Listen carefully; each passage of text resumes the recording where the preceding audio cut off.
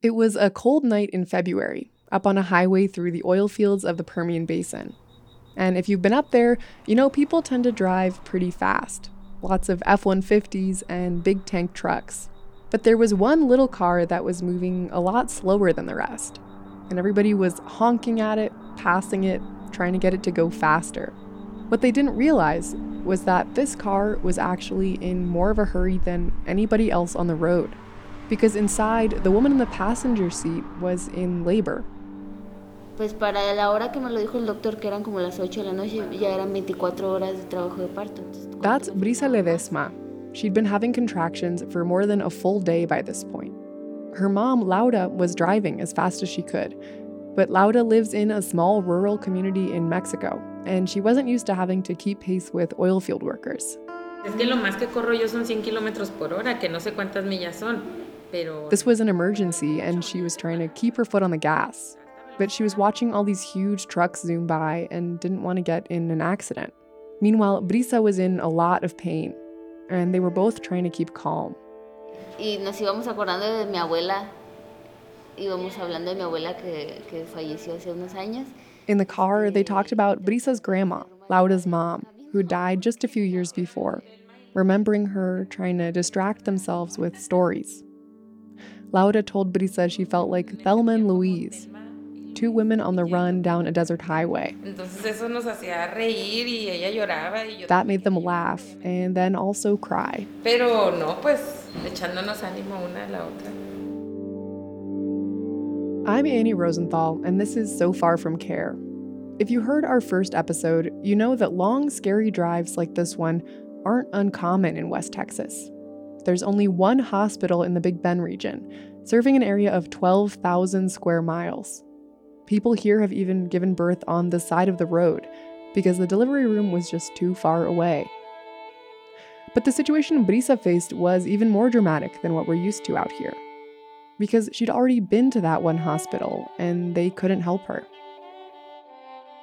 Brisa's story is about a real low point in access to reproductive care out here, when the only maternity ward in far West Texas started shutting down. But it's also about another force that shapes life in the region, one you might not immediately connect to healthcare. That's the border, and what it can mean to somebody becoming a mom, how it can divide a family, but also create options where there seem to be none. I met Brisa last year at a cafe in the border town of Presidio. She came in with her mom and her baby daughter. Ya. Brisa lives just across the Rio Grande in Ojinaga, Chihuahua, but she has a green card and she works in Presidio. Her prenatal visits were here in town, and she'd scheduled a C-section at the hospital in Alpine, an hour and a half away. She'd had one before with her first child, so the doctors thought that was the safest way to go. Con mi cesárea previa me decían que probablemente iba a ser muy complicado tener un parto natural, que no era imposible. They'd planned everything out. Brisa's mom was in town to be with her for the birth, and the doctor Brisa had seen her whole pregnancy would deliver the baby. But 5 days before the C-section was scheduled, Brisa started having contractions, and they lasted all night. So in the morning, she and her mom headed for the hospital. But when they got there, no había personal para el área de maternidad, iban a cerrar. The staff told them the maternity ward was about to close. Post-pandemic, like lots of rural hospitals, Big Bend Regional Medical Center was really struggling. By the summer of 2021, they didn't have the staff to keep everything running. So that meant for part of the week, the maternity ward would go on something called diversion. Basically, it was closed. And that would go on for days at a time. So if you went into labor during that period and didn't want to give birth in the ER, with whatever staff was on hand, you had to make it to another hospital. And the closest one was in Fort Stockton, another hour away.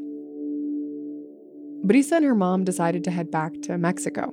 They were hoping she could wait until the ward reopened. But by the time they got to Marfa, still more than 60 miles from home, the pain was getting worse. So they turned around again and drove to Fort Stockton.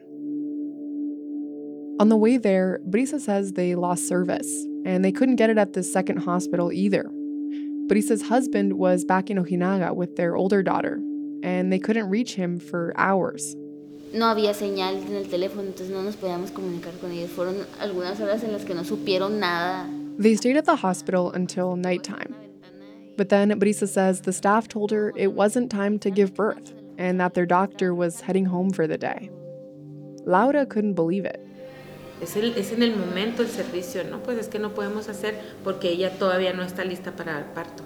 Ella todavía no va a tener su hijo. Le dije, yo tuve 4 y sé que ella va a tener. She said, I gave birth to 4 kids. I know she's about to have her baby.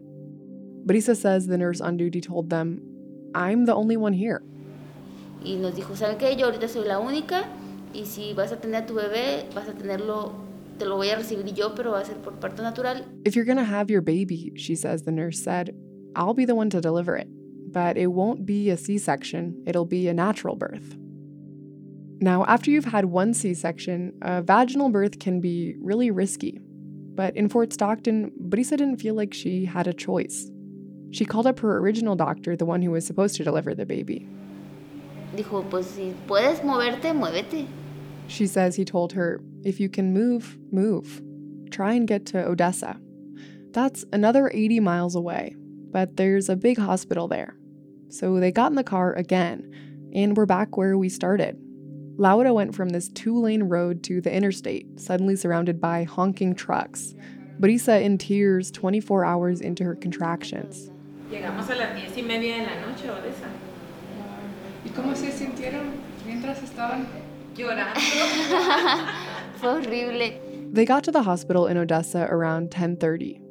And in the middle of the night, after driving nearly 300 miles between 2 countries and 3 hospitals, Brisa had her C-section, and her baby, Andrea, was born. Brisa wasn't the only person with a multi-hospital trek like that.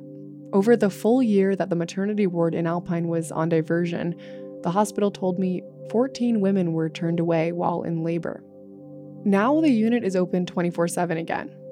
But the hospital isn't equipped to deal with emergency cases, so if the delivery is complicated or the baby comes early, it can still mean a trip to Odessa. Brisa's story really brought it home for me. Here, even if you have everything planned out, you can find yourself in a really scary situation, far from help, having to make big, high-stakes decisions on your own.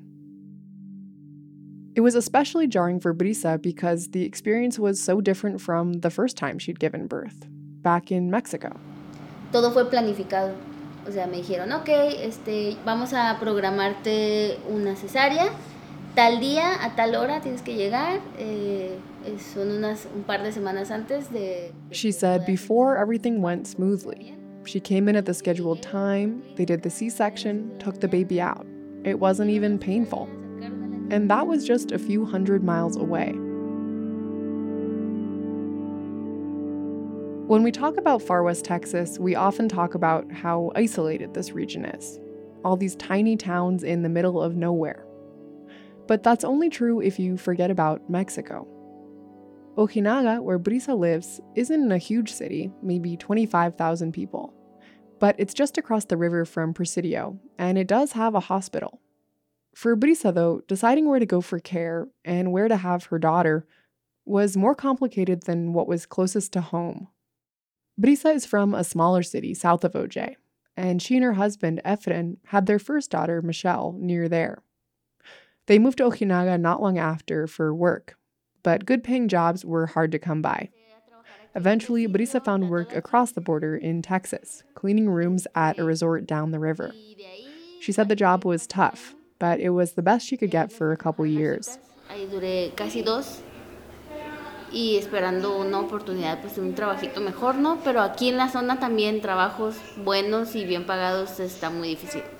Meanwhile, Efren didn't have a visa to enter the US, so he couldn't cross. Neither could little Michelle, so he was raising her almost single-handedly. Brisa would come home to Ojinaga after a long day of work and basically collapse. The setup didn't feel sustainable for either of them. So when Brisa got pregnant again in 2021, they decided this time they'd have their daughter in the US. That way she could cross too, and they'd have options. Now, that decision meant Efren wouldn't be able to be with Brisa when she went to give birth. When I met him later on, I asked him what that had been like for him. Fue muy, hasta cierto punto doloroso no poder acompañar a mi esposa y no poder estar ahí en el nacimiento de mi niña y no poder servirles y ayudarles. Not being able to be there to accompany Brisa, to help his wife and his baby daughter.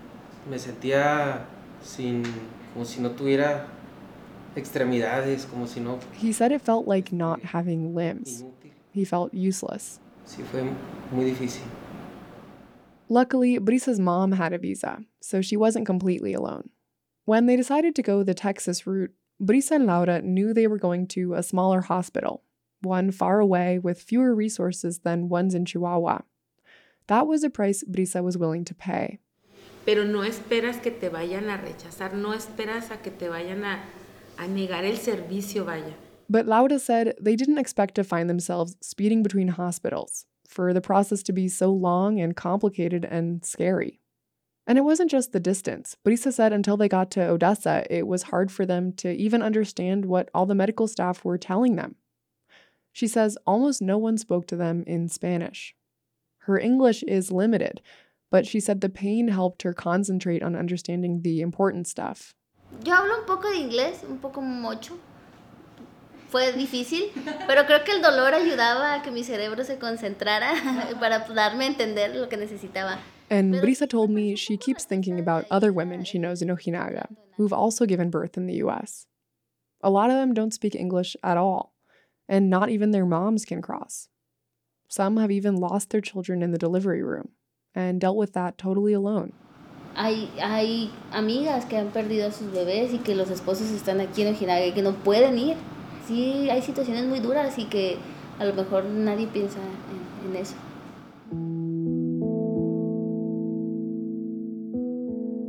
Even before giving birth to Andrea, Brisa had been thinking she only wanted to have 2 kids. But now she's sure. No tendría más hijos, ya basta. No, sí está complicado. I thought a lot about Brisa after our conversation. For her, living on the border meant possibility, increased options, for work, for medical treatment. But it had also separated her from her family and pushed her to choose a riskier option for her own health care. I wondered about the aftermath of that decision, what the border would mean for her as a mom, and whether a year and a half after her childbirth odyssey, she felt like she'd made the right call. So this summer, I went to go meet her in Presidio, at her job at the Mexican consulate. Estoy esperando a Brisa. ¿A Brisa? Sí, conocerle. Hola, ¿cómo estás? Muy bien, ¿y tú? Bien, gracias. Brisa told me she'd been worried about what it would be like to go back to work after maternity leave. But she said the consulate had been great about it. For the first few months, she'd been allowed to go home early every day. Now she heads out at 4 p.m. to pick up Andrea. Tengo que pasar a recoger a la bebé y luego ya. Perfecto. ¿En dónde está la bebé? Ella está en una guardería. At first, Brisa and Efren weren't sure how they were going to handle childcare. But on this front, the Mexican side of the border had come through for them. In Ojinaga, they found a nursery that would take Andrea starting at 3 months. We drove across the border into Mexico. No stopping required here. The Mexican officials just waved us through and then pulled up to the daycare. Déjame, voy por la pequeña. Te dejo encendido para que no te mueras de calor. ¿Puedo venir contigo si es mejor también? Brisa told me the nursery was subsidized by the federal government. She said it charged less for a month of care than the small daycare in Presidio did for a week.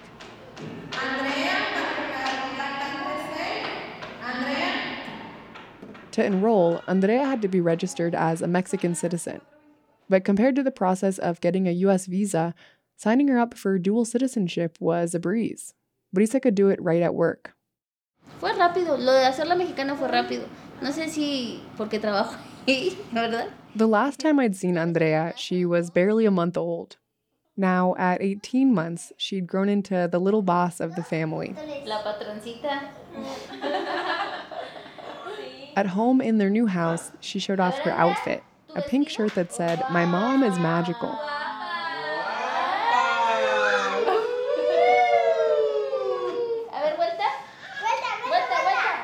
That's Brisa's older daughter, Michelle. They're still waiting for her green card and evidence. It's now been 3 years since they filed the applications, and the length of the whole process has been hard on Brisa. Entonces sí es un proceso largo y pues ella no puede ir conmigo a ningún lado, ni él. Entonces prácticamente estoy yo sola de aquel lado. O sea, todo lo que tenga que hacer, somos Andrea y yo contra el mundo. In the US, she says, it's still Brisa and Andrea against the world. The hospital trip wasn't Brisa's last long drive to care. Andrea's pediatric appointments were in Alpine. Brisa had to take the baby alone, and she says every time she panicked about Andrea by herself in the back seat. Pues tenía que ir yo sola porque mi esposo no puede cruzar, entonces tenía que ir yo sola.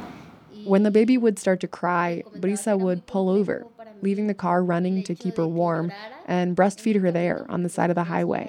She'd change Andrea's diaper, play music, try to get her to go to sleep before getting back on the road. Yo creo que si son 2 horas a Alpine en un tiempo normal, yo hacía a lo mejor 3. All those stops meant what was usually a 2-hour drive became 3 hours each way. And eventually, Brisa decided it didn't make sense. There was no pediatrician in Presidio, but they'd have to make it work with the regular doctor.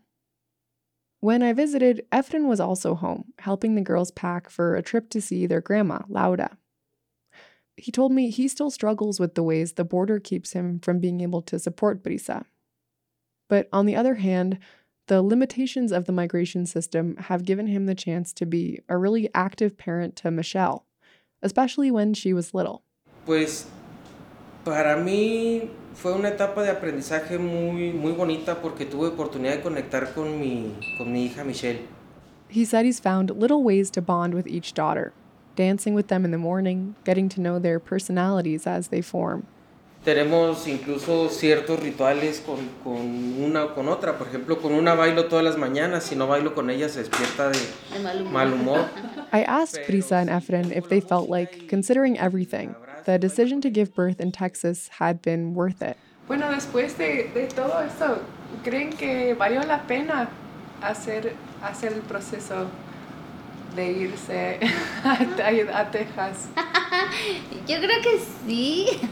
Brisa said, to a certain point, yes. A lo mejor si hubiera sabido cómo era todo, lo hubiera hecho diferente desde el inicio. But if she'd known everything she knows now, she might have done things differently from the start. Pero pues no hay como que conocimiento. De hecho, es raro porque las consultas médicas en Estados Unidos son raras. Healthcare in the US is overrated, she's decided. Pero pues sí, es darle la posibilidad a tus hijos de que pues nazcan ahí en Estados Unidos y que tengan las dos opciones, ¿no? Si quieren estudiar, si quieren trabajar, si quieren viajar, pues pueden hacerlo. But if you're willing to try it, you give your kids options. If they want to study, if they want to work, if they want to travel, then they can.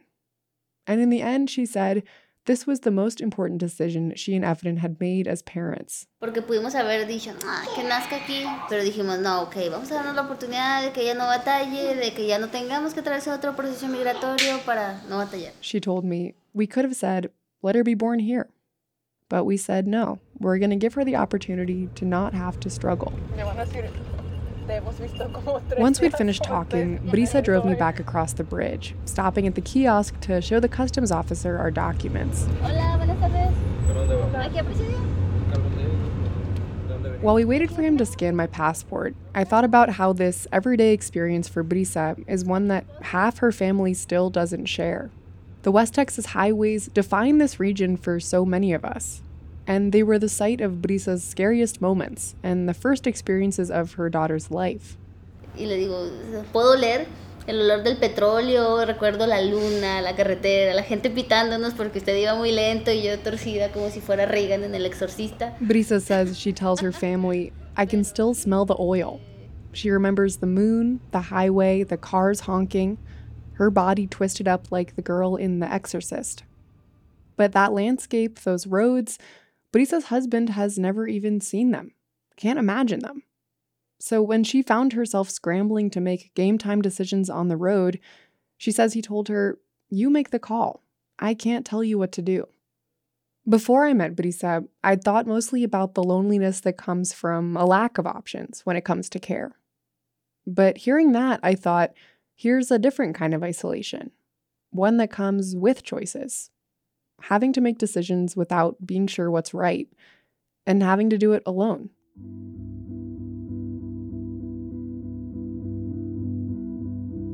Brisa dropped me at the consulate and then turned around to cross the border again.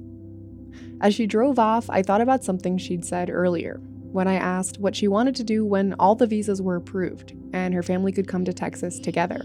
Quiero llevarlos a Fort Davis. Al mirador. She told me she wanted to bring them to the observatory in Fort Davis to see the Marfa lights. Sí, a ver las Marfa lights y todas esas cosas que tenemos aquí en la región, que muchas veces ni conocemos y que aquí están cerquita. Vienen turistas de todo el mundo a verlas, nosotros también tenemos que aprovecharlas.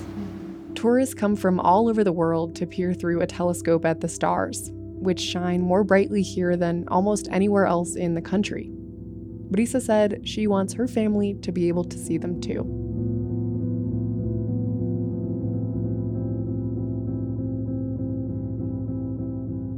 This episode of So Far From Care was produced by Zoe Kurland, Carlos Morales, and me, Annie Rosenthal.